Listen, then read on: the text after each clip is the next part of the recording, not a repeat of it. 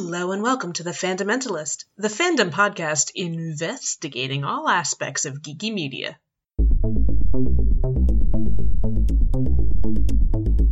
Sorry, did I hit my head and wake up in patriarchal bullshit land? Don't put me in charge! It certainly worries me to make self-defeating mistakes out of fear of appearing weak. You were right. We are from different worlds. That is a failing indeed, but I cannot laugh at it. Welcome to the I Disappoint Dad Club.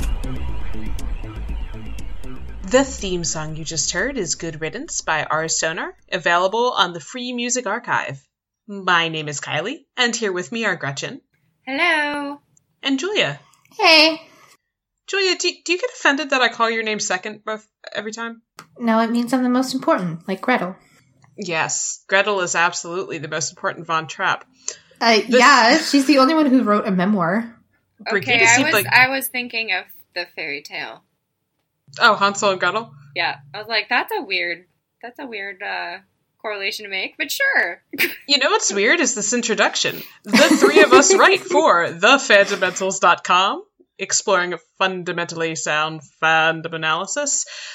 Pretty much in the title, we have a lot of analysis of geeky media, along with news and reviews, reactions to trailer releases. Bo is really funny on those. I love how many he does. His reaction to the Solo trailer was just perfect. Anyway, we have a very special episode for you today because we received news that came out of the Star Wars fandom that Benioff and Weiss of Game of Thrones fame will be writing some Star Wars movies, and we love Game of Thrones. I need to do a shot. So when I was talking with my friend Leah about this, she actually said she made the joke that the reason this was happening is because Kathleen Kennedy listens to our series on Game of Thrones versus the prequel trilogy and was so disappointed that we were about to end that she decided that she wanted to give us more things to talk about, and so decided to just collapse them into one. Well, she's definitely giving us stuff to talk about. Yeah. Thanks for keeping us going. For listeners like you, if you could retweet our podcast, that would be really good. Really good. No, so our episode's actually going to be a little bit tailored to that. For one, because just by coincidence, we're finishing up our Prequels versus Game of Thrones series this week. It's our last episode, so that's our middle fun segment. Our second segment of the day, it's going to be what if Benioff and Weiss? What is a Benioff and Weiss Star Wars actually going to look like? It's not going to quite be, Benioff and Weiss adapt like I've done for Harry Potter and Legend of Korra and stuff, because that's its own thing. I'm sure we're going to have more coming out about that with regards to Star Wars specifically, but more just some thought experiments. However, our first segment is first going to tackle we're basically calling it Cool Intentions because it sort of rhymes with Cruel Intentions, and that's cool. But just a conversation about content creator intentions not lining up with the result, but is there a space for intentions mattering, and what do those conversations look like? So, packed episode. We're excited to be here, but first, we need to jump into some fandom news. Hooray! And as a Philadelphian... the football fandom was excited on Dude. Yeah. I just like Trevor Noah was talking about how the police were helpless because they were white. It's just too on the nose. Yeah, no, I'm glad that conversation came up a lot because, so the Eagles won the Super Bowl in very dramatic fashion. The Super Bowl is some kind of sporting event, right? Uh-huh. Okay. I've been living in Philly my whole life, so this was my team winning, I guess. I've always been more into baseball and tennis, to be perfectly honest. Those are both sports, right? Oh my god, dude. I think they have tennis in Canada. Yeah. I don't know. If it's not like Olympic weightlifting, I don't care about it. I just love that you just said, I think they have tennis in Canada. Well, she was like, if it's an exotic sport. Right, what? Baseball's not even exotic. Anyway, the one major sport we had never won the championship series of was the NFL in Philadelphia, so this was the first Super Bowl victory, which, sounds impressive, but then you learn that it's only been going on for, 50-something years, and you're like, oh, okay, well, that's, Sometimes it happens, but Philly loses a lot. We had droughts for a while. We had the Billy Penn curse, all that kind of stuff. So the Eagles are the biggest team around here, and it was a really goddamn excited game. So it was a good way to win. It was very Rocky-esque with the underdog thing and the David and Goliath kind of idea, which is really not the case. We had a pretty talented team, but whatever, it's fine. And then a bunch of people rioted after we won. What other logical reaction is there when you win something but to have a riot? I have never been more glad to live in the suburbs, but like to give you an idea, they lit part of Temple University on fire, as you do. They jumped up onto the awning of the Ritz and it came down, and then they tore bits of the collapsed awning and ran around with it. The poles had been greased with Crisco for the NFC, for the National Champions Series. But I'm sorry, explain to me, greasing Crisco? What? So you grease up poles so that people don't climb them and then hurt themselves. Yeah, so basically when the Phillies won, and there's... Mm-hmm. Yeah. When the Phillies won, we rioted then too, and people climbed the poles and were like swinging off of them. So for the game before the Super Bowl, they greased it up with Crisco, but then everyone was still able to climb it. So then they brought out hydraulic fluid to grease up the poles because it's waterproof and supposed to be more slippery, and people still climbed up of it. And then not only were they climbing off poles, but they decided that they were going to fly like eagles off of them. So I'm sure. Why are people so like I don't know. Ridiculous. Yeah, someone stole a police horse and rode it around for a little bit, which is better than when they punched the police horse 2 games ago. I'm sorry. First of all, is the police horse okay? Yes, as far as we Second know. of all, horses are scary and big. Don't punch them. Okay, also, they ate... there was footage of fans eating horse shit. Like, I don't... Can we move on to something more disgusting? Anyway, so then rightfully so, people were like, why aren't the police doing anything? Oh, yeah, because these are, like, white people flipping cars. And this is a riot. Like, it was a riot like with destruction a of legit property. riot. Like, that's what it is. Yep. Yeah, so I'm declaring the Eagles fandom the worst fandom, and I say that being part of it, I guess. Worse than the Steven Universe fandom. Oh my god, I would rather riot with the Steven Universe fandom, I think. I wonder why the Steven Universe fandom would take to the streets. I can think of many reasons. You're cool if you root for a sports team, but if you get really into a show, you're not cool. It's like, okay. Which is funny, because like, football, as if football isn't a television show. For most people who are not going to games, they're literally watching a television show. Okay, I'm sorry. I have a lot to say about the Eagles. Because I do. And sports fandom. But let's talk more about Star Wars first.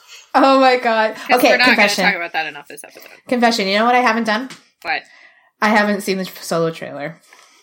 I saw the one that was on the commercial during the Super Bowl. But so I don't think I've seen the actual full trailer. It's a heist movie? It's a heist. It's a train heist. It actually, like... I'm so skeptical about this movie. For it to no, go. this is the only direction you can do. Right. I'm sorry, what did you say, Julia? I missed it. Like the Firefly episode where they rob the train. Oh, yeah. Maybe. But then they give it back because of their, like, morals. Right. Well, this is just like that, except Deadpan is there with very modern bangs, so... I don't understand her bangs. Like, I have so many questions about those bangs. I'm so distracted. How do you... Like, she has a nice, like, neat, like, straight fringe of bangs in one of the shots, the one that makes her look like she's, like, from, like, the modern... Like, that she's from, you know, modern times and not, like, space. But then in other couple shots, she has these, like, thick side swooped bangs. I'm like, how? But there's one shot where I think she has no bangs. I don't... Maybe there's time jumps. How do her bangs work? I'm so distracted by her bangs. Nothing says space adventure like bangs in a ponytail. So, has seeing this trailer made either of you reconsider the position that this movie is going to be an extremely entertaining hot mess? Yes, I think it's going to be extremely mediocre. Yeah, I think it's going to be like average entertaining. I'm very excited about Donald Glover as Lando, though. Like, yeah, it's everything I want from this movie. I feel like we're going to watch it and be like, wow, Lando was way more the interesting character to explore. Right. Because, like, Han has his character arc in the original trilogy, right? Mm-hmm. So he can't really grow too much. They could have picked, like, a teenage Han Solo, and that would have been something, but they picked just, like, young asshole smuggler works with team. Yeah. What a weird direction. My favorite tweet about this, though, is that there's a picture of Emilia Clarke and Han Solo drinking out of space wine glasses, and that it looked literally like just tin cans. It looked like someone just like stuck a pencil cup onto the bottom of a wine glass, and they're like, "Look, it's space wine." Right. What I do think is so funny bad. is that there are people who are like, Han Solo doesn't drink wine. I'm like, but he does though. It's literally established in canon that he drinks Corellian wine, like multiple times. He drinks wine. Also, what kind of a complaint is this? Did they like want to reserve him as like a craft beer drinker? Like, no, these are people who are like, he drinks scotch or like Scotch brandy from space. You can drink more than one thing, right? Like every now and again, I like scotch. I like whiskey. I also really like wine. Like when we hung out, we had wine, and then we got margaritas. Right. It was just... Which was a bad decision in some ways. There's this one person who said it, like, I got, like, the tone of it was kind of like, Han drinking wine is emasculating. And I was like... Oh, how who charming. Who cares what kind of alcohol he drinks? Like, I don't. Whatever. But also, he only canonically, drinks he does drink manly. wine. He won't Speaking drink of light manly, Michael Bay.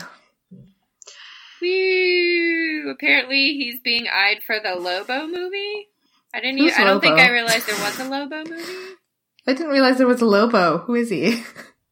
He's like a motorcycle like he's kind of a maverick character in the DC universe. Okay.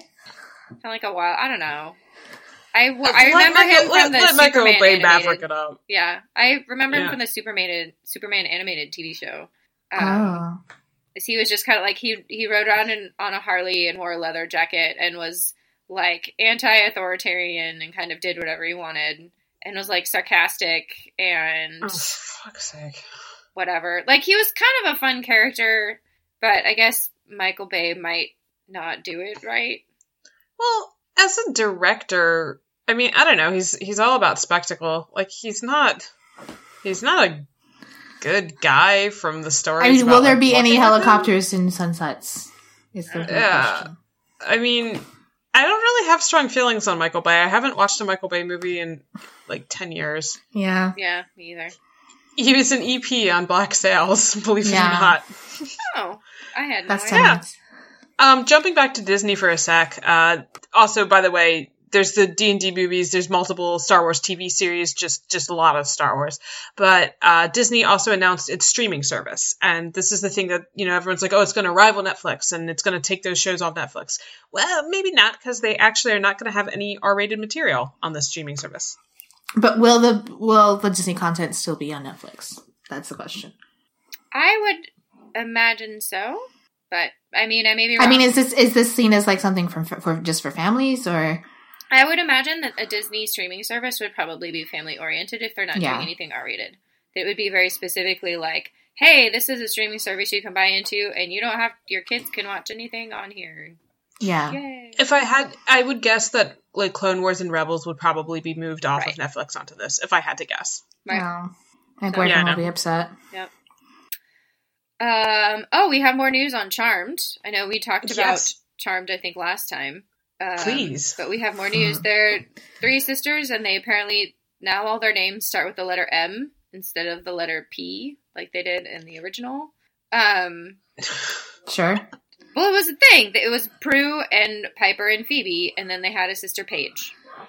Yeah, but there's not the same phoneme. Right, but now they all start with the letter M, and apparently the middle sister is Mel, and she's going to be a lesbian who has a detective girlfriend, and I have mixed feelings about Mel.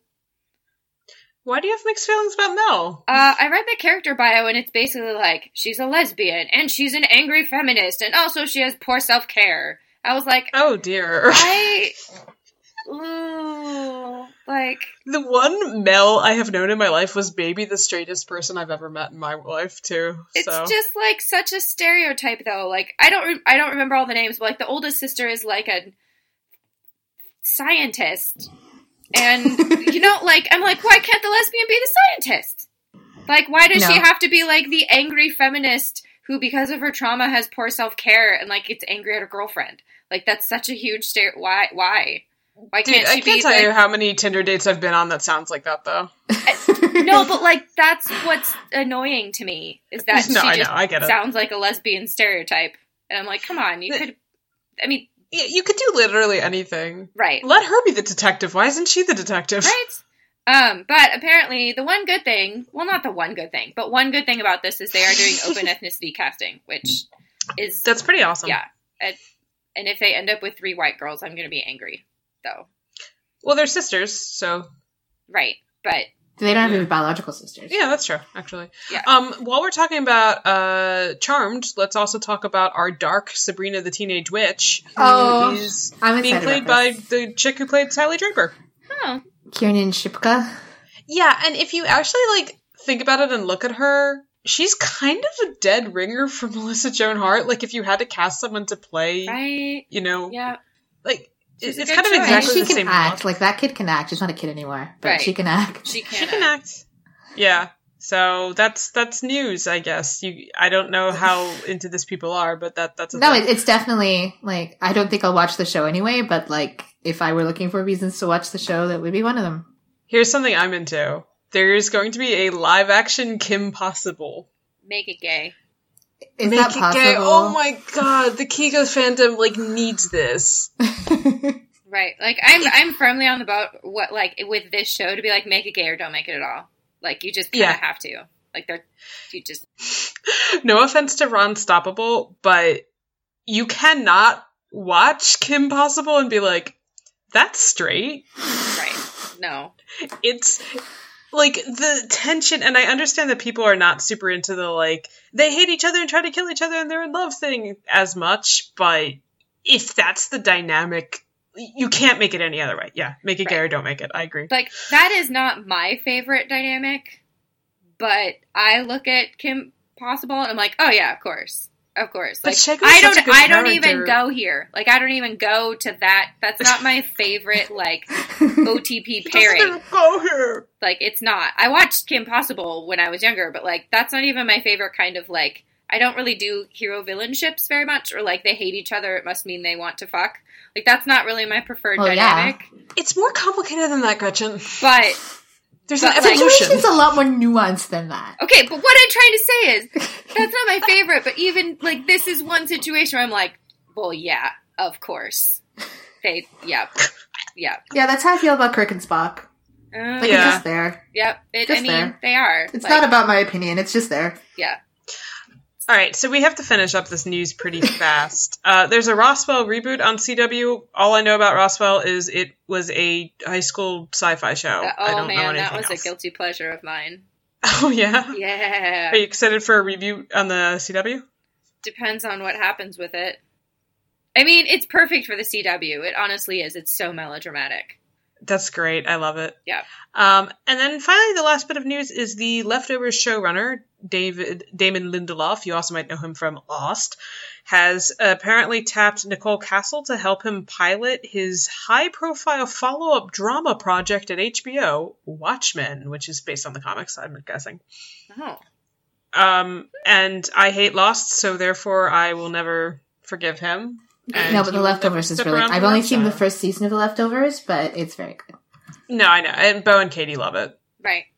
So we'll give Damon Lindelof a shot. However, he also said Battle of the Bastards was the best episode of TV that's ever existed. So... And that segues nicely because Game of Thrones segues into everything. With our first segment... It's like the one thing it's good at. Our one segment talking about creator intentions. But you can't walk out. Why not? Because if you don't help, I'll tell the world that you used to be a good guy. You wouldn't.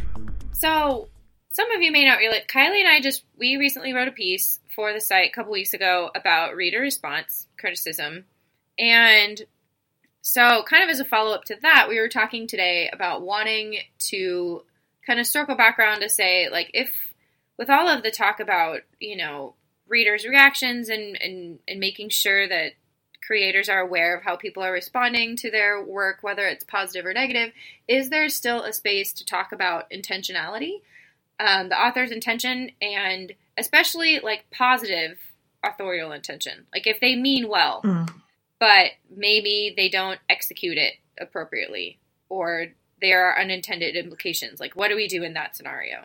Right, like, there's an attempt, but there's problems. Right. But there's also, like... There's different intents and different levels of, like, effort, too, you know? Right. Different levels of fucking up. And basically, like, totally perfectly honest, what spearheaded this whole thing with us talking about it is we're still kind of talking about the criticism with The Last Jedi.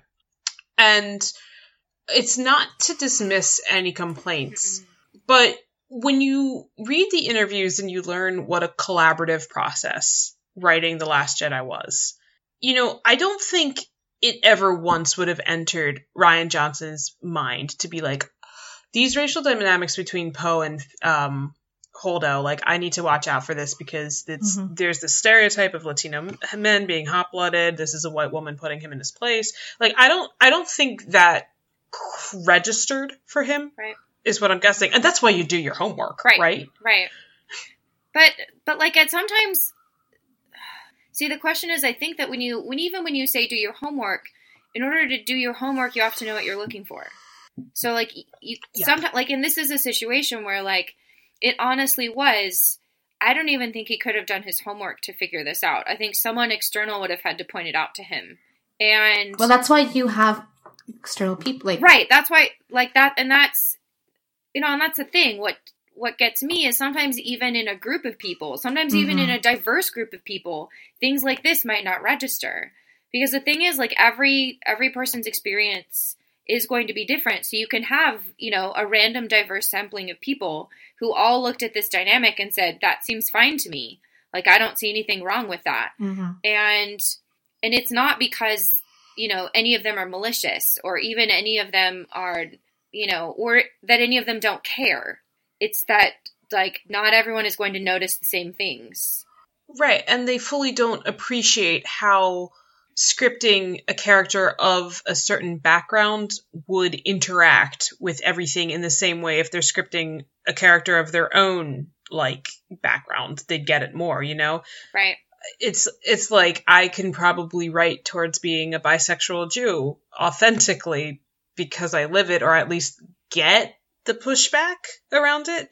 But yeah, I'm not going to have the cultural understanding to know, like, what tropes have what connection, what imagery has what connection. Right, because to me, like, if you took the Poe and Holdo situation and if you change the racial dynamic in any way, the problem goes away. Like, if Poe were white, it wouldn't be a problem. If Holdo were non-white, it wouldn't be a problem. Like, you could write the exact same scene, and if Holdo were a black woman or an Asian woman, or basically if she were anything other than a white woman, suddenly the implication goes away. At least to my mind. Like, that's what I understand from the people that I've interacted with on this, is that it has everything to do with him being a Latinx man and her being a white woman. And if either or both of those were changed, this dynamic wouldn't exist. It wouldn't have the same meaning. And should you consider the fact that, like, it's not a dynamic that exists Watsonianly? Is that something to even consider? What, like how in Star Wars there's no race, basically? Well, there's definitely not those two races. No. Star Wars is difficult because representation in Star Wars is literally just this character exists. You know, there's no... You can't really explore, you know, Finn's journey as a black man because, like, that dynamic doesn't exist in Star Wars, and you can tell it through proxy, and you can tell it well, and that doesn't mean that if his journey is a Corellian. Right, like that doesn't mean if you're writing for John Boyega that you can be lazy and be like, I mean, there's no race. The thing. Right. But I do agree that adds an extra layer of challenge. So I guess, you know, where Gretchen and I were coming from, we're saying, and maybe this is just our kinder projections onto the film, but we do see this, and we've talked about this a lot on our podcast. We see The Last Jedi as a rebuke of white male entitlement, specifically white male entitlement. And is that intention, is that effort completely negated, by these results that are really hurtful? Is there a room to recognize that intention while still being hurt? Like, can we just have both things sit in contention? And when they do sit in contention, what do we do with it? Well, I don't think that the right thing to do is to completely vilify the entire piece. Right. And I also don't... I don't think that something with problematic aspects, even deeply problematic aspects, is intrinsically completely worthless. Right. Right, and there's only one media I feel that way about. I don't even feel that way about Game of Thrones. I know, I think that we have... My instinct is to say we have to have a balance. Like, you have to be willing to say, like, this is hurtful, and they didn't mean it, and both of those things exist at the same time. Yeah. And both of those things can exist at the same time. But how much credit should they get for not meaning it? Well, I think it depends on what people mean. Doing this kind of shit by accident is also, like... I just think it depends on what people mean by credit. Like, they don't cancel each other out. Like, them not meaning it doesn't mean it wasn't hurtful. But also, it being hurtful, in my opinion, doesn't mean that we can ignore the fact that they didn't mean it. Like... I think if they didn't mean it, then there's at least a sort of good faith element where you can feel like there's a room for open engagement. Right. And there are some content creators who make it very clear they're not open to any engagement. Right. Like The 100, the backlash from that, it did not seem like Jason Rothenberg was particularly open to constructive criticism. No. I mean, he just, like, disappeared from social media because he didn't want to deal with it for a while.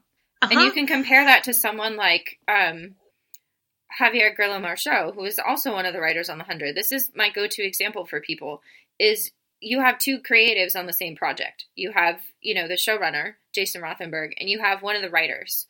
The showrunner just, like, disappeared and refused to talk to people for a while. I mean, he did come back, gave a very obviously, like, forced apology, and then refused to say anything about it ever again, other than just, like, reiterate, like, this was my creative decision, fuck you if you don't like it, basically. Javier Grillo Marceau, like, sat and, like, he basically allowed himself to get dumped on by fans for a couple of months, several months, of just people who were angry. And, like, and he would say, like, I didn't mean it, but I'm willing to listen to you. And I understand where you're coming from. And wow, that sounds really hurtful. Tell me more about that. Help me understand where you're coming from and how you feel. 2 years later, one of those men has been embraced by the fans. And it ain't Jason Rothenberg. But, like, that speaks to, like, the creator side of things. I do think there needs to be more space for hurt fans to be willing to, like, think about, just because it, like, that intentions can shape how I react to things. Like, yep. I'll give an example from The Last Jedi, because I think it helps if it's on the same, project. Many people might not know this, but Amilyn Holdo is canonically non-straight, from the books. We know from the Leia YA novel that she's, the equivalent of pansexual. So if someone could conceivably, having read that book, watch The Last Jedi and go, oh, well, it's just another dead queer lady. Like, it's just another dead queer woman. That's true. It is. And that, like, and that... Technically, strictly speaking. Like, strictly speaking, yeah, she is another dead queer woman. That was not my reaction. Like, I think that's an understandable reaction in that situation. When I watched it, I said, wow, that's really unfortunate that she died. But, like, she also got the most badass, meaningful, like death in the whole movie. And she was the one who, like, made the ultimate sacrifice to, like, literally save everyone. And the fact that she was a queer woman doing it made that more meaningful to me rather than upset me. Because I know that their intention was to say, we want someone who is diverse to have a powerful, meaningful death. And so even if, like, some part of you was, like, maybe not hurt, but, like, upset that, like, another queer woman had died, like, I also know that they didn't mean it. So, like, I'm not saying everyone has to react that way, but, like, that's a potential way to react when you know someone's intention is like, okay, that hurts, that's upsetting. I know they didn't mean it. I'm allowed to be hurt, and maybe I should think about what they were trying to say and communicate to me, and what they were trying to do with that, and find meaning there, even though it doesn't negate my hurt. Yeah, like, the example I'll give is shockingly Legend of Korra. It's it's the comics. It's the Turf Wars comics by Mike DiMartino. Brian Konietzko wasn't even credited as like anything but thanks for your help, buddy, like for part 2. So I don't think he's very involved. But the comics introduced homophobia into the Avatar universe in a way that was like viscerally upsetting to me as a Jew reading it, because it showed gay people being rounded up and going to like the gulags, basically. It was like SS officers grabbing people from the Fire Nation. Something in a way SS people did. But... Yeah, it was like it was the imagery was shit. The implications were like, okay, well, when did this end? Like, did Zuko end this? Did Ozai end this? Are people still being grabbed? Ozai is a great ally.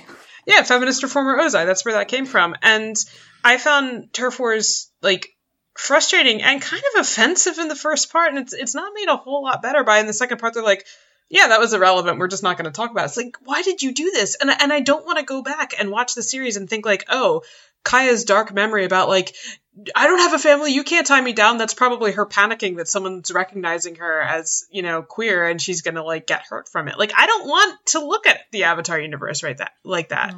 But I know what Mike was trying to do was just, you know, give young LGBT kids like something to look for, something to look to, being like, oh, you know, my heroes that, you know, they deal with this too, and things are better now, and this is powerful. Like, it's a positive message. I know it's a net good. I definitely go a little far when I nitpick it, but my reaction to it is just kind of like, this is a little bit like disappointing. This is kind of not what I would want to read, but okay. So I would say I'm pretty offended by it. I'm pretty disengaged by it, but at the same time, I can also recognize that it's not like hurting anyone, really, except me and a few others. But I mean, in a cosmic sense, it's more of a good in the world than not a good. Like, right. It's, you know, and it's a kid's comic. Would you say that understanding their intentions affects how you think about, maybe not necessarily your frustration about it, but about the media, like that piece of media? Oh, 100%. Because the thing with Brian and Mike is, like, they got so excited by Korrasami that they were, oh, we want to explore more. Like, we didn't have to be constrained this whole time. So they obviously were trying to do right by this. I don't think I don't think Mike did a ton of homework on this. Right. That's just what it feels like. So it feels like a straight man's very good attempt, but yeah, wow. I mean, like, this whole thing, like, happened so fast. Like, when they were finishing Legend of Korra, the fact that they even had queer characters on screen was a huge deal. Mm-hmm. And now they're, like, writing this, like, you know, mainstream comic about, like, these two bisexual women. And, like, just... They're just, I don't think they're like, they were just in the headspace where just like, this doesn't have to be about them being persecuted. Right. Right. Like, I have a lot of love for them knowing that. Yeah. I have a lot less love for Gene Yang, the guy who wrote the Avatar: The Last Airbender comics. You know, sort of, he had bad implications with how he was writing Katara, with how he was writing Azula. Mm-hmm. And I think just because his intentionality isn't upfront, too, it's like, I don't know where he's coming from. It just seems like he's really not interested in these women. Or any woman that isn't Toph. Right. I like Toph, though. Yeah. Well, who doesn't like hot Toph? But yeah, but I think you can have things sit in contention. Right. And right. And I mean, that's my big takeaway when I try and think about authorial intention is it becomes a part of a conversation. That, like, authorial intention and what I think is depicted in the text and then how I feel about it and, like, how I think about it and internalize it, those are all things that I allow to exist and kind of ping off of each other. And I don't have to resolve in favor of any one of them. Like, I don't have to. And it's not bad if people do.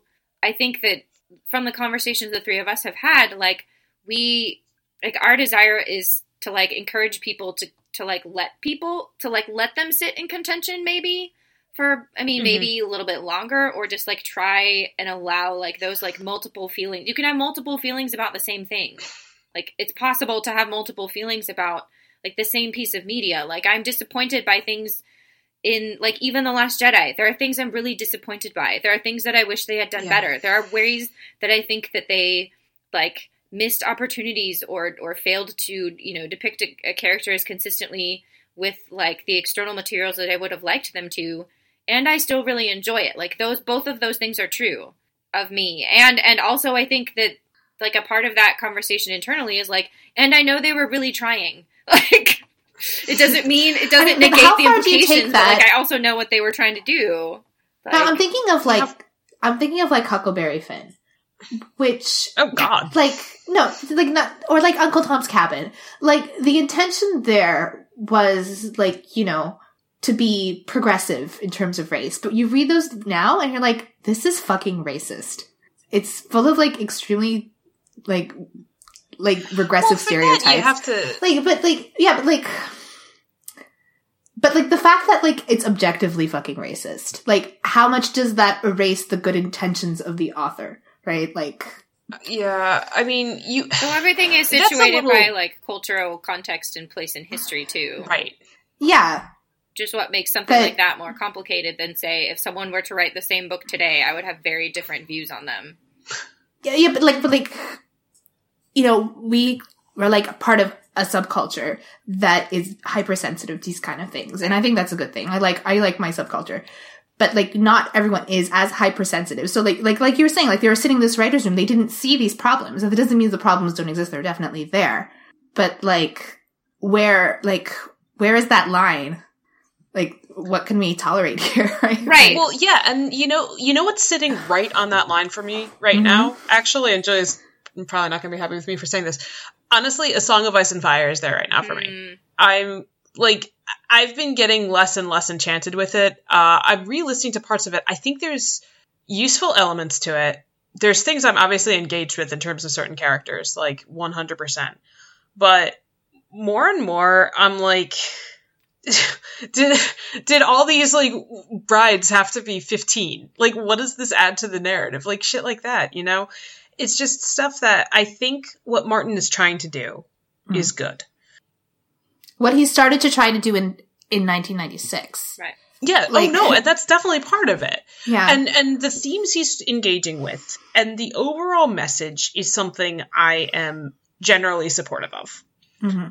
I think he's trying to be better as the books have gone on. And that, like, that does get you points. It, like, in a cosmic sense, I guess. But I honestly don't know what to do with this now, because, like, I can't defend, like, any of this. You don't have in some ways. No, and it's not my role to either. It's not my place to for a lot of it. But I guess what I'm saying is that, like, I can kind of think about these aspects of it and have this, like, really upset feeling in my stomach about it, but then also want to read, want to see. And, like also, there's a difference, like, you know, especially if we're talking about, like, you know, Harriet Beecher Stowe, there's a difference between, like, literary analysis and, like, thinking about things as, like, texts and works of arts and, like, you know, something to be analyzed from, like, a literary level, and, like, something to be seen as, like, a piece of social commentary or as a piece of, like, you know, a contemporary reflection of our society. And, like, you can appreciate something, like, that does not reflect your values at all. Not even just, like, as, like, a work of art in the abstract, but also as, like, you know, something that reflects other people's values as a reflection of, like, some kind of universal search for discovering the human condition, you know? Right. Right.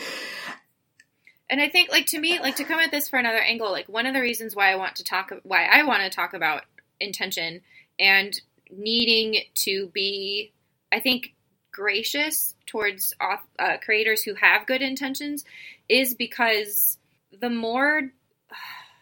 because it can scare people away from creating things. Like, young creators who care about how people respond, who want to do really well and they want to do right by people, can be paralyzed. Like, this is the kind of, like, the approach that says, you hurt me, I don't care whether or not you meant it, what you created was bad and awful and no one should read it and no one should ever engage with it because, you know, XYZ are terrible.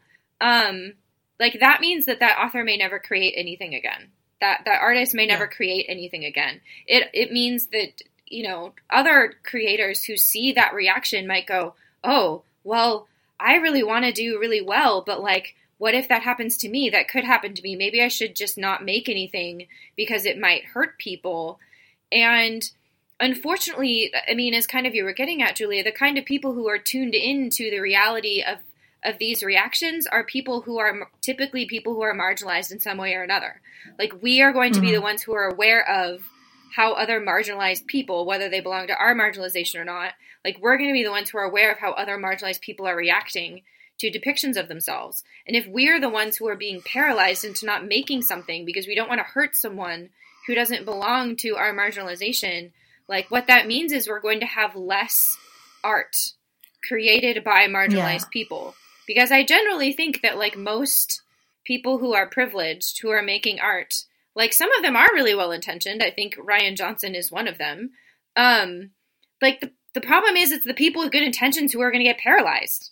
Like, it's the people who really want to do well who are going to see this reaction and go, oh, maybe I should not make anything. Like, someone who's generally racist is not going to be stopped from writing racist shit because people call them racist. Like, either people who are actively bigoted or people who don't care what other people think of what they make, they're going to keep on making their art and not care. But it's the people who do care and want to help and do good things that are going to want to learn. Yeah, and want to learn.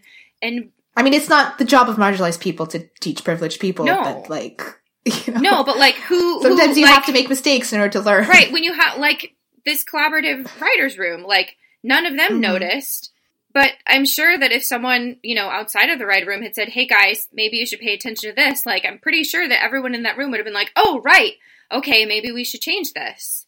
And, like, that's not, like, teaching them how to be right. That's just pointing out something they don't have a perspective on. Also, like, to the point of it's not your job to teach them, like, no, it's strictly speaking, it's no one's job to teach anyone anything unless they're teachers. Right. Like, that's how society works. But I think there's a value, like, there have been very well-intentioned men who have, like, come into my Tumblr inbox or whatever it is, goys too, but this is usually about, like, sexism stuff, that are being offensive in some way or just aren't quite getting it, and, like, you can open up a dialogue, and no, it's not my job to teach them, it's not my responsibility to teach them, but having a dialogue and being willing to, like, empathize and explain your viewpoint. Well, I think that, like, that's how you reach people. Like, if somebody is genuine and, like, does, like, want to learn from those mistakes that they make, I don't think that taking that on is a waste of time for marginalized people. No. Like, you know, if they don't have anything else to do that day, I think that would be a nice thing for them to do. Like, good news, you never have to do it, but you know who absolutely never, ever says it's not my job to teach you, and I'm dead serious about this, are, like, Nazis. They will never say it's not my job to teach you about white supremacy. And that's, you know, how they grow. So, like, we need to start, you know what? It's not my job to teach you about feminism, but I'm going to explain to you this viewpoint because I think it's worthwhile. Right. Or because I can see that you're struggling with this, and I don't want to just be like, well, you're trash, bye. Because, I'm sorry, this is what pushes dialogue to one extreme or the other. Like, it is. Right. It just is. I think we don't want to turn people off from having empathy for us. Like, at least I don't. Like, I want more people to be able to empathize with me, not fewer. Like, I want more people to be able to try and understand the way I live and my experience and how I view the world, not fewer people. And, like, yeah, I have my boundaries about, like, I can usually tell when someone's just being a dick. It's very easy to tell. Yeah, I can tell when someone's just being a dick and they don't actually want to listen to my perspective. Like, and I tune out. But with people that I know who genuinely are trying to understand and, you know, they want to be able to empathize with me, like, I want to take the approach that says, like, all right, look, if you want to understand how I live my life and how I view the world, like, I'm willing to tell you that because it will help you understand me. You'll be able to have more empathy. And then I can learn from you about how you view the world. And then we're both more empathetic people. And then we can then, like, use the empathy we've gained to be empathetic to other people. And I just think that's a good thing. Like, Yeah, we are running so long, so like we have to move on from this, but I wanted to say two things. One, right off of what Gretchen was saying, the best language I think you can use, and this is from my sister and like her partner, who are both therapists, and this is how they communicate because it's important and they have different intersections, so that makes it important, is to be like, that's your truth, here's my truth. Right. And like that's the language they use for it. And it's like, I'm just speaking my truth right now about this. And that's fine. Like, obviously we know our experiences are subjective, but having that mentality to take that subjectivity into it and like really consciously focus on it and be like, okay, that is your perspective. I get it. That it just makes the conversations easier. Mm-hmm. And it makes them a little less contentious, antagonistic, feeling like they're being judged. Oh yeah. People feel less like they're being judged. Yeah. The other thing I will say before we move on is that we are not, by the way, being like, don't complain about media if there's problems in it. Like, we are not trying to silence that at all. No. We're just trying to say that, like, is Joss Whedon literal garbage? Maybe we don't need to have things be black and white. Right. Yeah. Right. Maybe we can say there are problems and also here are some good things too about the same thing. Like, we're not trying to silence complaint at all. And also, hey, Joss Whedon, I really did not like how you scripted this. Right. But you're still a person. Right, right. Like, you will know which people you should not be engaging with, basically. Yeah. They're pretty obvious. Let's not extend this discussion by asking, but how do you tell the difference? And what about if people don't agree? But let's move on. Yeah. Honestly, just live your life opening the dialogues that you are comfortable with, but I do think dialogues are worth making room for nuance is good. Yeah. Anyway, let's move on and talk about things without nuance. Messaging. There is no way to make everybody happy. Yeah. I feel like Korosami's the way. It is a way. So, lacking in nuance are Game of Thrones and the Star Wars prequels. Oh. For the past, 8, 9 podcasts, we've been doing a comparison piece between Game of Thrones, which is critically acclaimed, and the prequel trilogy, which is critically maligned, at least at this point. Maybe not when it first came out. But we've been comparing it in terms of character arcs, flashiness, feminism, romances. Strength of characters. Oh, God. And we're going to land on messaging. What do they stand for? What is George Lucas's thesis statement? You know what? I think that these two actually have a lot in common because, Game of Thrones has that whole, honor gets you killed, and if you try to work within the system and be a good person, you'll just, get fucked, and the only people who get ahead in this world are just, ruthless, badass people who kill people. And, the prequel trilogies has this whole, Anakin's downfall was that he loved Padme too much. Beware your heart. Yeah. Don't get tricked by old men. Yeah, this whole thing, just it was his weakness because he had fallen in love with this woman, and that's what brought him down. He wasn't strong enough to resist that temptation, and that temptation is consensual romantic relationship and starting a family and loving his mom. And that really led to he had no strong emotional bonds with men. Yeah. Or if he did, they were not maligned. I'm sure he had. Yeah. I'm sure he had. He spends the entire second movie screaming about how much he hates Obi-Wan. So. Right. Yeah, there is a strong toxic masculinity streak in both of them. That loving women specifically. You're right. Is the source of his weakness and what brings him to the dark side. And that's fucked up. And I get that George Lucas was going through a divorce or whatever, but that's fucked up. Right. And I think the question then becomes, do you think that that's the ultimate message of the PT? That loving women makes you evil? Or is there a sense in which they're... See, and the thing is I don't actually... I'm so invested in Lucas... rereading the prequel trilogy to have it make sense that I'm not sure if my trying to make sense of it outside of that is actual canon. One could take this thread and say, okay, like, this is an indictment. This is an indictment of the Jedi Order. Yeah. Because if the Jedi Order had been willing to teach and allow young men to, handle their emotions in any and there's women way, in the Jedi Order this too. Wouldn't have happened. But, I don't know if that's just me trying to make but, meaning the whole, or if that's the point. Because, the kind of, the official point of the trilogy is that this is the story of, Anakin Skywalker and how he, fell into darkness and then was redeemed. But, that theme is kind of footage not found, basically ever. The original trilogy, kind of really isn't about that at all. It's not. I'm sorry. And it's just, it's more about, Luke and his relationship to the concept of Vader being redeemed. It has nothing to do with Vader. He's just, this guy. And, the prequel trilogy really isn't about that either. I don't know what the prequel trilogy is about. Honestly. But it's definitely not specifically about Anakin Skywalker turning to the dark side.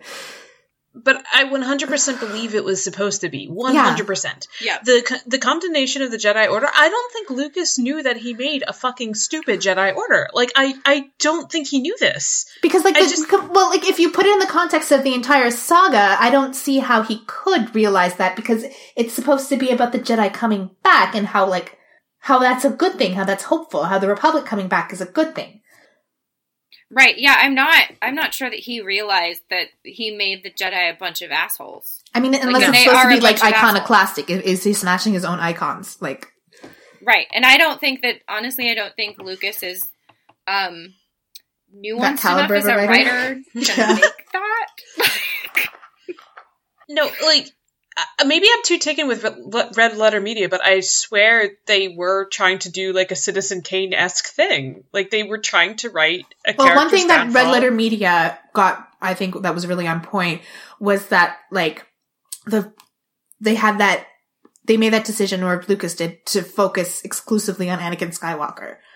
But he didn't seem to have the discipline to actually tell Anakin Skywalker's story in any meaningful way. No, but right. All the interviews he is talking about, it's a character study, basically. And he's just... The entire saga is all about Anakin Skywalker, is what he was just saying when he was making the prequels, which just blows my fucking mind. I'm sorry. He's not a character writer, though. No. And, Vader was not really a character. No, he wasn't supposed to be. That was not his function in the narrative in the original trilogy. Right. He was only important because of how he affected, the three main characters. So the overall messaging, though, is, tyranny is bad. I mean, if it works. I mean, we're talking about, we were just talking about author intention, right? I don't know. All I know is that it ends up, love gets killed. The takeaways are clear. Yeah, the takeaways are, don't get a girlfriend. Right. She's a senator. It was clearly a mistake. Because she can't be a senator and have a boyfriend. If you have a girlfriend, at least make sure she doesn't have a job. Jesus Christ. Or make sure she's on fucking birth control in this, space age thing where they have, artificial limbs. But they can't tell you're carrying twins. Why did she get an abortion? I don't think the Naboo believe in abortion, but she didn't get any prenatal care at all. Well, I mean, she didn't get an abortion because she couldn't. Because the script demanded she couldn't. Well, yeah, obviously I know why she had Luke and Leia. But, I think the problem, but I think this is the problem when you're trying to create prequels, though, is, the overall messaging isn't going to, it's hard to have overall messaging for a prequel series because you're trying to specifically set up something that's already established. So, there's not enough space. It's like you were saying earlier with, making a Han Solo movie. There's really not a whole lot of space to, explore, a full arc. Unless it's, a dude like Obi-Wan, who would have been perfect. Right, so I think with Vader, there were constraints placed on it that I think inhibit, the outgrowth of natural overall messaging. Yeah. Because, the end has to be tragic. Because the end has to be, Anakin becomes, a war criminal. And I have a question, though. So, how do you have a message? Your message is, this is what, this is how this dude became a war criminal. Because that's what they set out to try and say. It didn't have to be about that. He made the choice that it would be about that specifically. That was not something that was... I don't think that was necessary. No, yes and no. But okay, my question is, so what are D&D trying to tell us? I don't think that they're trying to say that everything sucks and you should feel bad. Is that what they're trying to tell? Game of Thrones? Yeah. No. That's just a result of them thinking badass stuff is cool. So what are they, like, what is the theme of Game of Thrones according to them? Like, I can tell you the takeaways, and Julia and I can tell you the takeaways all day. I think that if people want to know what we think the takeaways are, they can, like, read everything else we've ever written ever. So here's the thing about D&D, and here's the thing about Game of Thrones. And I have given this more consideration than I care to admit. Every single retrospective Julia and I have written, we talk about how it's nonsense. We talk about the meaning and takeaway in terms of, like, we're watching it and basically the message is, like, girls with pretty clothes are bad or whatever. But at the end of all of it, we are always like, why did this story exist? Mm-hmm. There was no arc. Throughout all of season 6, you and I could not think of a single reason why these stories existed. Yeah. Every single retrospective ended us saying, this is a waste of time. And it's just a repeat of what happened in season 5. I can only come to the conclusion D&D don't have anything to say at all. Yeah, I mean, I don't think they do. I think that they're making Game of Thrones to be entertaining. I don't think they want to say anything. I think they just want to make an entertaining. But they feel obligated to, like, make a Potemkin village of meaning? No, I don't think they actually feel obligated to do even that much. I think that they're almost entirely motivated by what they think by entertainment value. How do you explain the critical response? I don't. Because people confuse. I think people are confusing, like, world building and it's not their world building. No, but that's the thing. They're confusing, like, this is, like, a really cool setting with really pretty things in it, and people say some things that kind of sound profound with substance. Like, I honestly think that that's what it is. Like, this is, like, they're conflating their entertainment, like, their enjoyment of it with it must be meaningful. No, but they're obviously making a conscious effort to make it seem meaningful. They think it's super meaningful. Well, sure, they, like, whip out their... I don't think they think it's meaningful, no. I think they might think any one interaction, I think they might think any one conversation might have meaning, but not the story. Not necessarily the show. Let me ask both of you guys something. Yes? What was Breaking Bad's message? I never watched. I never watched it either. Okay, you guys are the worst. Here's the thing. I don't particularly enjoy watching anti-heroes who make drugs. Right! Yes, thank you. Okay, that's the thing about Breaking Bad, which kind of, like, set the critical bar for TV. Right. You can't really go back and rewatch it. I mean, you can. You're not going to find more nuance. You're not. What you see is what you get with Breaking Bad. It is the story of an anti-hero's descent. Yep. And it was a very well done story. There was actually a theme in every episode and every season, like a very conscious theme. Mm-hmm. But at the end of the day, the message was just, what's happening next? What's happening next? Right. And that's what critics look to. So if they can keep guessing what's happening next and something happens and they're like, oh, I didn't see that coming. Or, oh, that's cool. You know, I think this might be a generational thing. Maybe. Because people used to watch TV episodically. We don't do that anymore. We expect, like, we examine it as, like, a novel, not like, you know, a series of serialized chapters in the newspaper. That's how people used to read novels. And then, like, novels started being published all together. And that's how... Yeah, I know, but, like, it's... I think, like, how do you explain Joanna Robinson? I think there are just two different views of what media should be, or what people want from media. There are people who go to media purely for entertainment value. And for people like that, a show like Game of Thrones is great, because they just want to be entertained. They want to be kept guessing. They want to see... That's not the thing. That's not how people treat Game of Thrones. If that's how people treated Game of Thrones, I would have no problem with that. But they're entertained by it, and it sounds intelligent, so they want to feel that they're intelligent for watching it. Isn't this like Psychology 101 where you want to feel smart? I suppose. But like, because but the thing is like, I don't think that most people who watch Game of Thrones, if you ask them this question, what's it about? I don't think they would be able to come up with anything. Politics. Right. But like, what's the message? there is no message because Game of Thrones doesn't have one. And a lot of shows Yeah, but why don't. do we expect it to? That's what I'm saying is a generational thing. Or like maybe it's not the right term. But... Because why would you tell a story? Right. I think it's just different people want different things from art. Like I've been, I had this conversation with my mom last week where like my mom is the kind of person who just wants entertainment value. Like that's all she wants from art is to be entertained, to like tune out for a while and watch something that like is interesting, but like she doesn't want a message. Like I watch shows for messages. Like I want shows to say something. I want them to have like something they're trying to say, that I find compelling. But not everyone engages with media that way. Not everyone wants their TV to say something. And I think that can sometimes be like the disconnect between people like us and people who aren't like us. Because we're like, well, it doesn't say anything, so why would you watch it? And they're like, I don't care. Like, yeah. What it comes down to me is like, I can't imagine putting myself in the mind of a content creator who's like, I'm going to make this TV show. It's not about anything. Like, right. Like Seinfeld?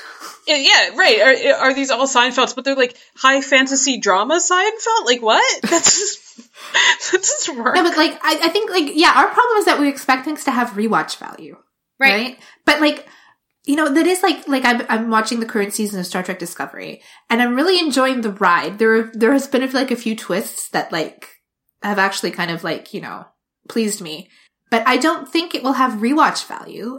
And I don't think ultimately I'll be like, oh, the first season of Star Trek Discovery. Wow. Like, and yeah, like I could do like 2 me. seasons max of that. Basically, like Agents of S.H.I.E.L.D., I watched 2 seasons of it. I was like, okay, and then couldn't do it anymore. That doesn't bug me.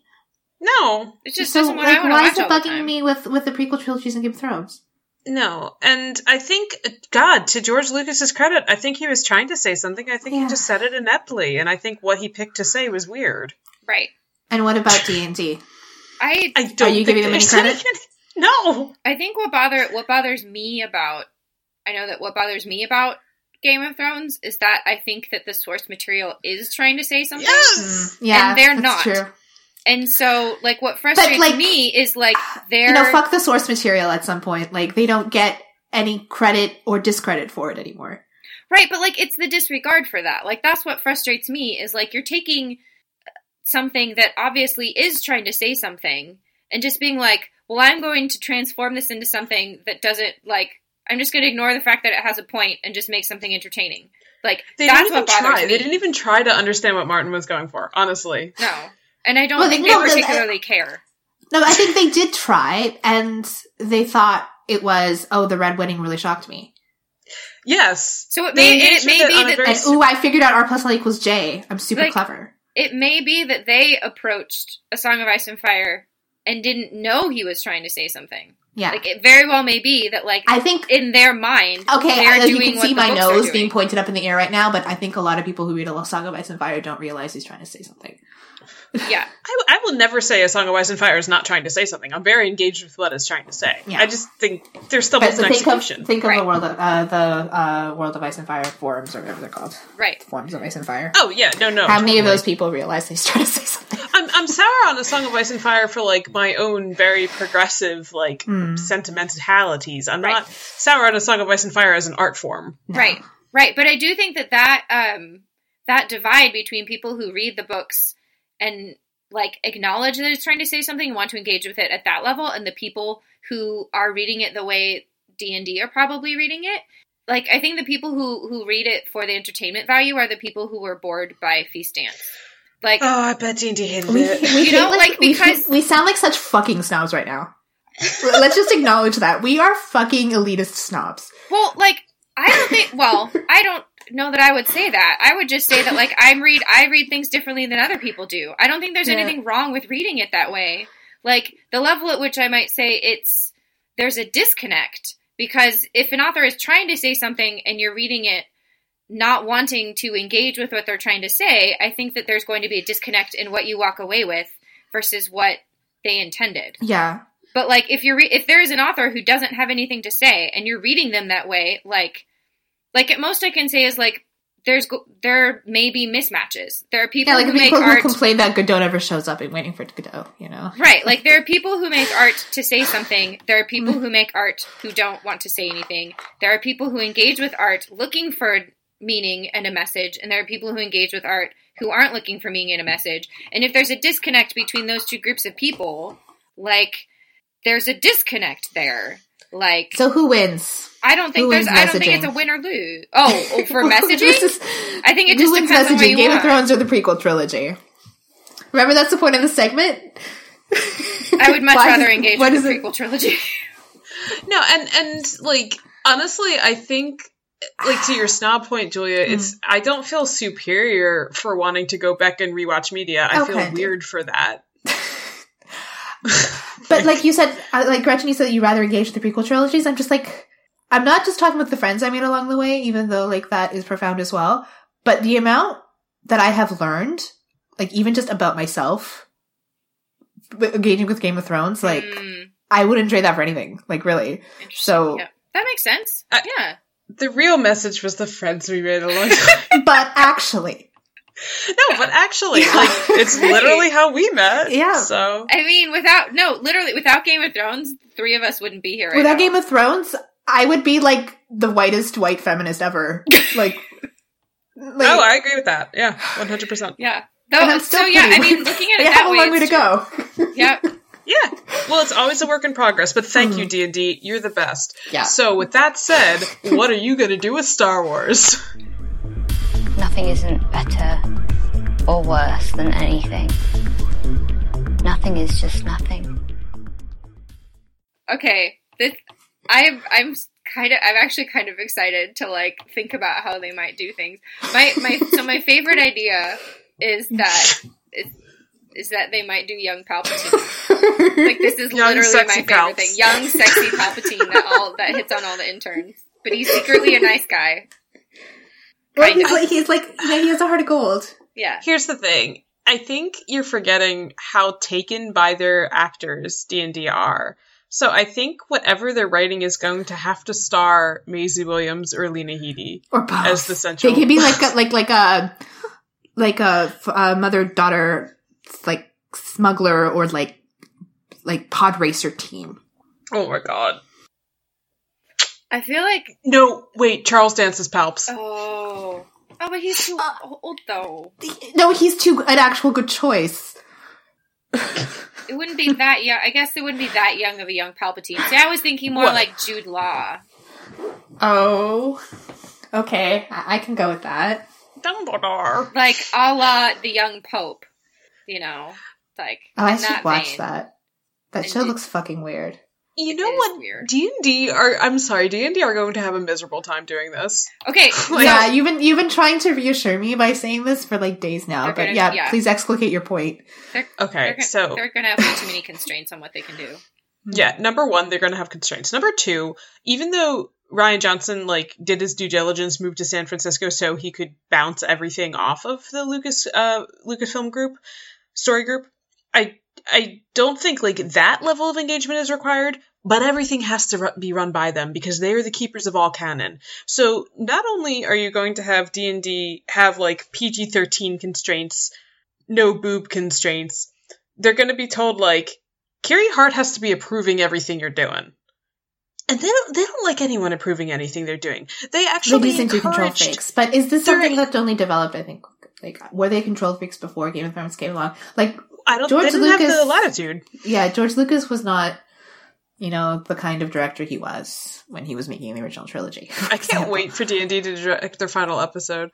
Anyway, the other thing about D&D, and why I think they're going to be miserable, and as we're talking through what a D&D Star Wars could look like, this is part of it. There is canon they can build off of, sure. Mm-hmm. But it's not nearly as in-depth and as expansive as I think they think it is. Like, it's... What I mean by that is it's unstructured, right? Okay.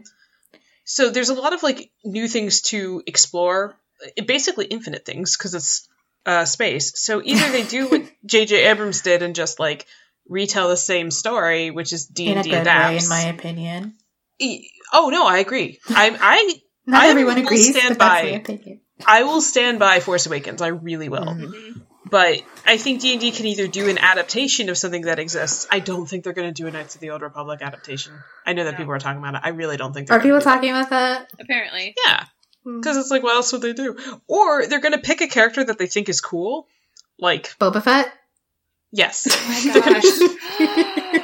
D&D do a Boba Fett movie. Oh my gosh. That's like... Charles Dance is Boba Fett. That's like a concatenation of all of the things that I want the least. Like, I don't want anyone to make a Boba Fett movie. But... Right, so they'll pay it, and then they have to, like, write everything, and they're fundamentally lazy. I don't know if I can impart this enough. Like, they are not creative people. I'm sorry. Oh my god. They're not. I mean, but, like, Boba Fett is basically right now just, like, a walking suit of cool armor. Yeah. They'd probably just go with that. Like, Well, he's, like, generic action hero dude. Or maybe they'll try to be, like, super profound and do, like, young Yoda. He's a clone. Yeah. Young Yoda? Yeah. Yoda. Oh my god. No, they are going to have someone hot as their lead, either male or female, but they're kind of superficial people. Yeah. Yeah. Yeah. I know they'll, like, do, like, young Yoda, and then, like, Maybe they'll super be ripped. distracted by something. Like, you know. I like the idea of them being given the Ben Kenobi movies. Oh my god. And they just have it be, like, poor Ewan McGregor trying to work with these morons. Like, I mean, Ewan McGregor has experience working with bad dialogue and poor characterization, so... Yeah. well, and Lucas is, like, one of the worst actor-directors in existence. Right. Like, that's And think that's of all documented the problem. people who have worked with D&D, like Charles Dance, who we keep mentioning, is like a legit actor, and he worked with these people. So I don't believe there's going to be room for sexposition. No. No. I mean, I don't think like they were only maybe able it's to just do that us because in they our could. lens. Yeah, maybe it's just us in our lens, but like the sex position is the least of it, you know? Like that's not really our problem with D&D. I mean, like one of my favorite scenes in the entire series is the bathtub scene in season 1, which is like the most blatant sex position ever, but it's also a good scene. You know, that's not like the fact that there was like a sex slave and her boobs everywhere is not the problem. You know? Yeah, right. Like I also don't think there's going to be room for sexual violence. I know that that's a big concern, and rightfully so. Yeah, but I mean, honestly, like the worst sexual violence we're going to see in Star Wars, I'm sure of it, is the implied whatever was going on with Leia and Jabba. Yeah. Right. Yeah. I mean, it's like what people... Which was bad. I think what people may not understand is like Lucasfilm and Disney, like they're nothing if not on brand. Like they are not... I mean, their streaming service is no rated R. Like they want to be considered a family-friendly franchise. Like just because they hired D&D, like that doesn't mean that's changing. What it means is D&D are going to have to work within those constraints of like it's going to be family friendly, dark, right? Huh? Rogue One was their idea of dark, right? Yeah. Like, and it was dark, but it also was like the opposite of nihilistic, right? Because it ended on hope. Like, and The Last Jedi was like people talked about that being darker, and again, it ends on hope. But I think the problem is going to be like D&D are going to struggle with the constraints given them, which is like Disney's, which is that like Lucasfilm is all about hope. Like Star Wars is about hope, and they're going to have to work with that. Like, how would D&D write a hopeful narrative? I can't even think about this. A woman kills somebody and she's empowered, and that's hopeful. Do they? Boba Fett gets a girlfriend. Like, so like. Dear audience, I think, like, our problem with D&D is just they're not good writers. No. You know? Like, we've been talking in this episode about, like, how, like, you can have, like, problematic content. I bet you can be a good writer with problematic content, but if you're a bad writer, then, like, zero mercy. You know? They also, like, they don't have nuance. What I bet a hopeful thing is, like, there's going to be a really bad planet. Like, a bad people planet. With homophobes? Maybe they're homophobes, maybe they're slavers, like whatever it is. They wouldn't be able to be homophobes. Planet. Okay, so it's a bad people planet. No, but they would be like, you know, they would be like very... There could be an analogy. Thinly veiled homophones, yeah. Right, they could have really, a metaphor. They really hate Mon Calamari. Okay. Right. I mean, who doesn't? And then the super cool hero, Maisie Williams, goes in. She's got to be a rogue. She's got to be a smuggler. Like, she's a smirking smuggler. She's a force-sensitive smuggler who built her own lightsaber, but she's not like a Jedi man. No. She's outside. She doesn't believe she's in outside. That. Doesn't believe in religion. just can't be constrained. And she then gets, like, dropped into this planet of these really bad straw men and just, like, cuts them all down. And everyone's like, that's so hopeful. Right, and she teaches them, like, she's got to free the people who are, like, oppressed or whatever, and then teaches the bad guys that, like, being bad is bad. Wait, Gretchen, does she get to crowd surf on the freed people? That's the closing shot. The closing shot is, like, her being held up by the people that she, like, freed from oppression as she, like, smirks. But there's this one other woman who's, like, really mean to her. Oh, totally. Because she's jealous. Yeah, she's jealous of how awesome and self-reliant Maisie Williams is. Right. So it's like the catty woman version of James Cameron's Avatar. That's what we're coming up with for D&D. I mean, kind of. I could see them doing something like that. Yeah, like that strawman military guy from Avatar is actually, like, a woman who hates Maisie Williams. Yeah. Like, maybe it was, like, Maisie Williams' childhood best friend who, like, when they were younger, they liked to play together, and then Maisie Williams decided that she didn't believe in the establishment anymore, and this other friend decided that she did. And she did everything right by societal expectations and enjoys... And then she died! Right, like, she enjoys... Ooh, maybe she did become a Jedi. Like, maybe the friend did become a Jedi and likes to wear pretty robes. Her lightsaber's pink. What really upsets me is that, like, Maisie Williams tearing up an entire planet with lightsabers is actually something I could see them writing. Yeah. Like, they're gonna be drawn to the lightsabers, right? Oh yeah, for sure. They're gonna go total prequel on the maybe lightsabers. They're gonna try to do gap filler with the Knights of Ren. Oh my gosh. And it's just gonna be like the Knights of Ren go rogue. We don't know what happens to them, but they're just like these, they're not quite Jedi, but they're not quite dark side, because I guess they ditched Kylo at some point, because they're not around. Right, they're clearly not still. Well, we haven't seen them for reasons. They just go planet to planet, like, being badass. Right? And they come across a little hobbit planet, like, where everyone's happy. And, like, everyone lives in, like, a nice village. Yeah, and they think for a moment that maybe they'll be happy in this hobbit village. Right, and in the they hobbit help planet. them carry their logs. And then the Empire comes the First Order, and the First Order shows up. And they're like, yeah, see, this is why we don't believe in being Jedi.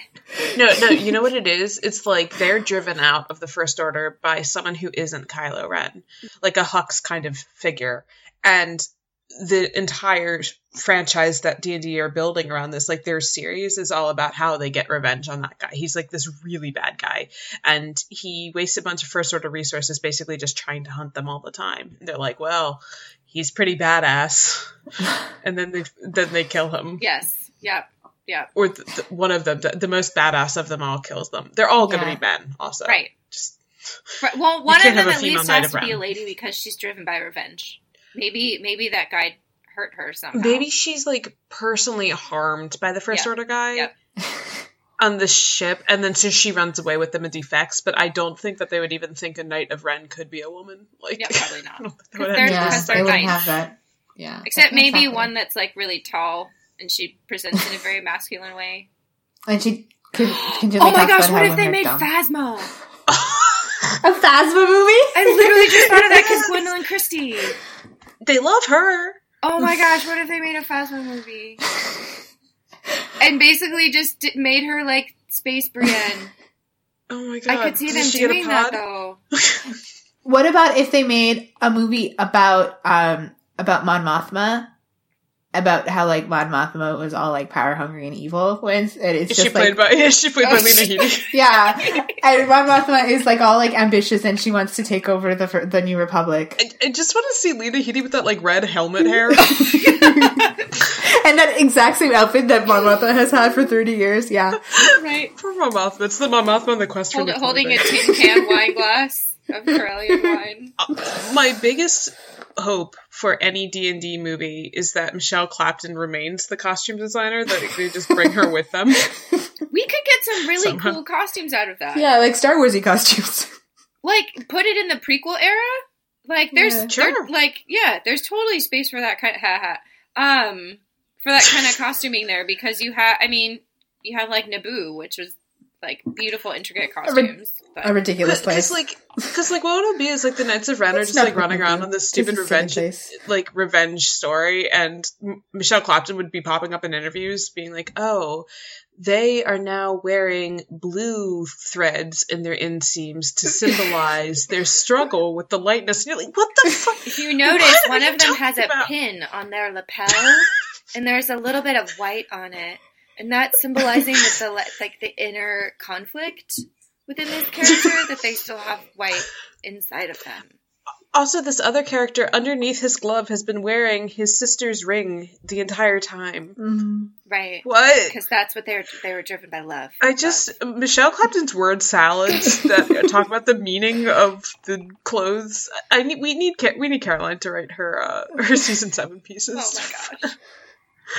It's too good. It's too freaking good. I got an ask recently that was like, I swear to God, they're gonna put Cersei in Maleficent horns for season 8. It's perfect. But yeah, here's a challenge though. Let's say take one character that we haven't mentioned yet and craft a very fast pitch for D&D to do a story about them. But they have to be an established canon character. Yeah, however marginal. Yes.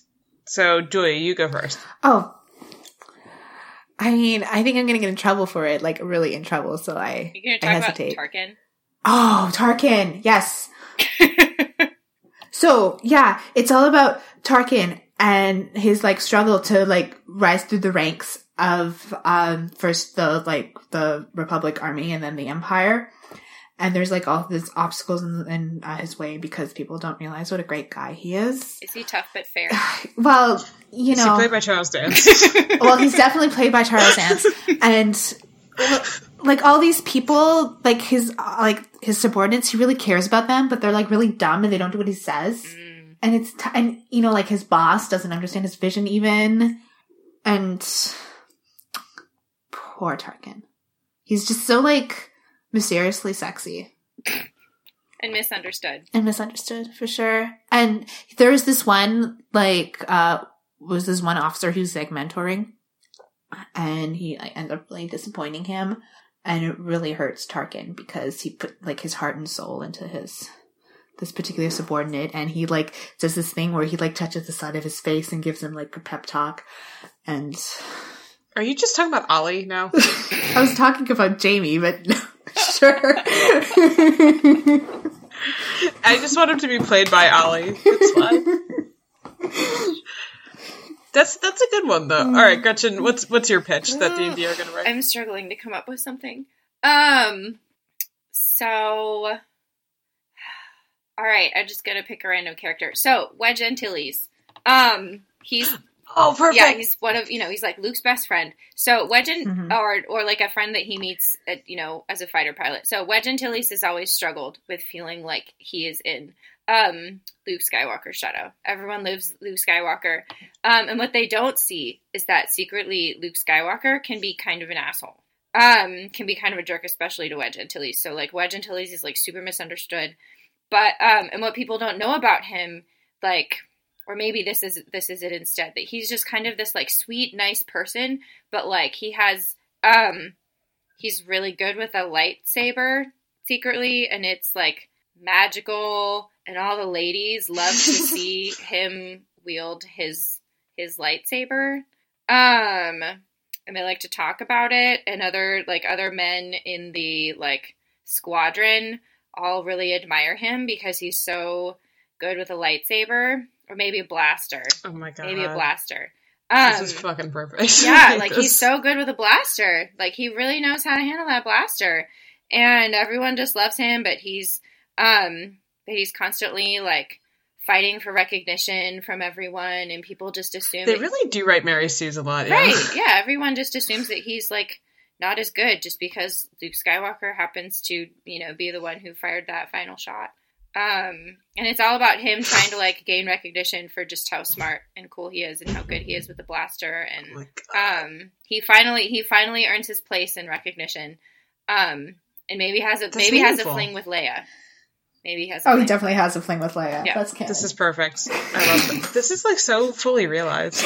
You know, right? He's so nuanced. He has so much depth. It's complicated. Maybe he drinks and knows things. I don't know. So I'm gonna really upset Gretchen with my pitch. All right, what's yours?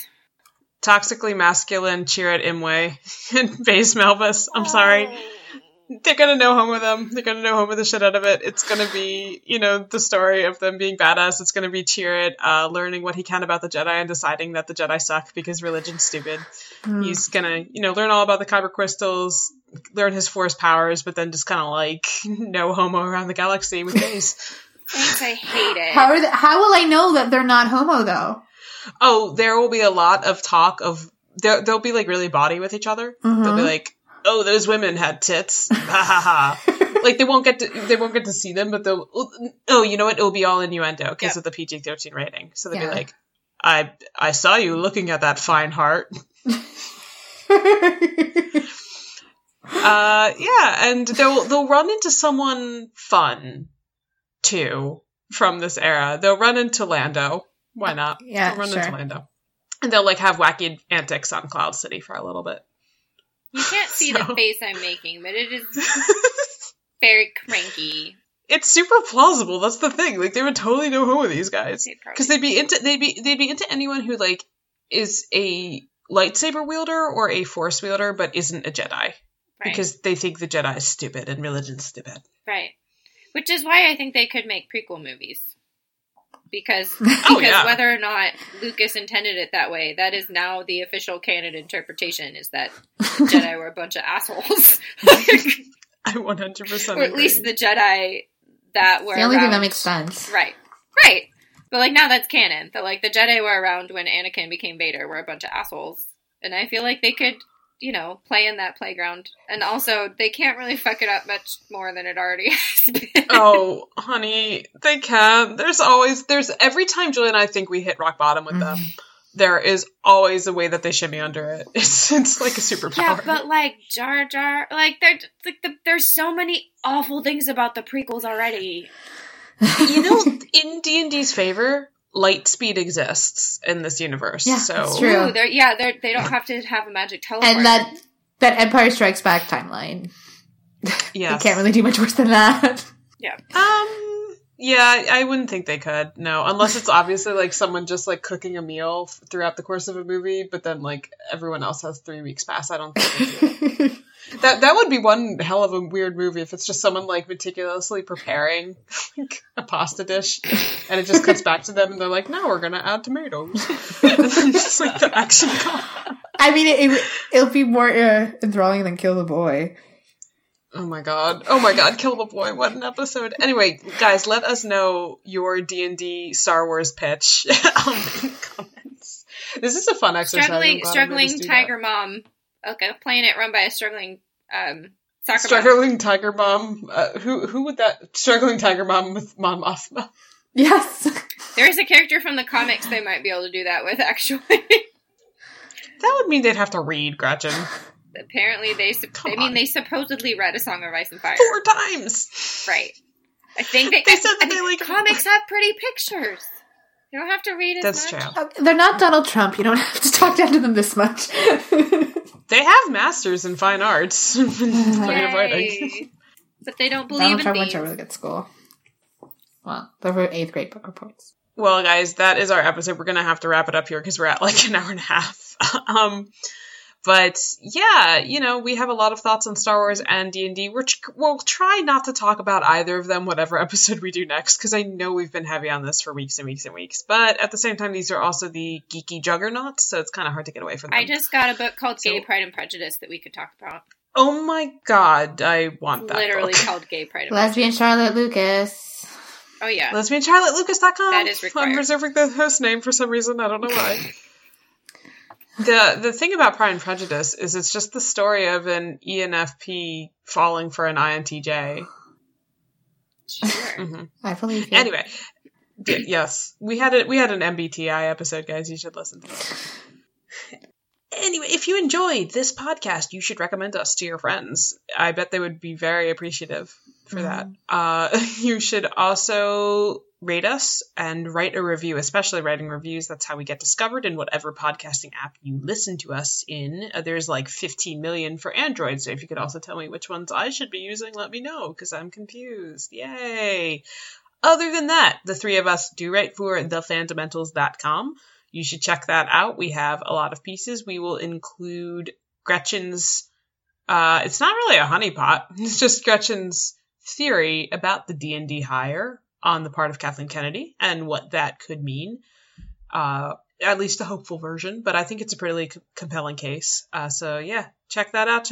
We'll be having plenty of analysis coming out as we do. And other than that, we will talk to you next time. So thank you so much for listening. Bye, guys. Bye.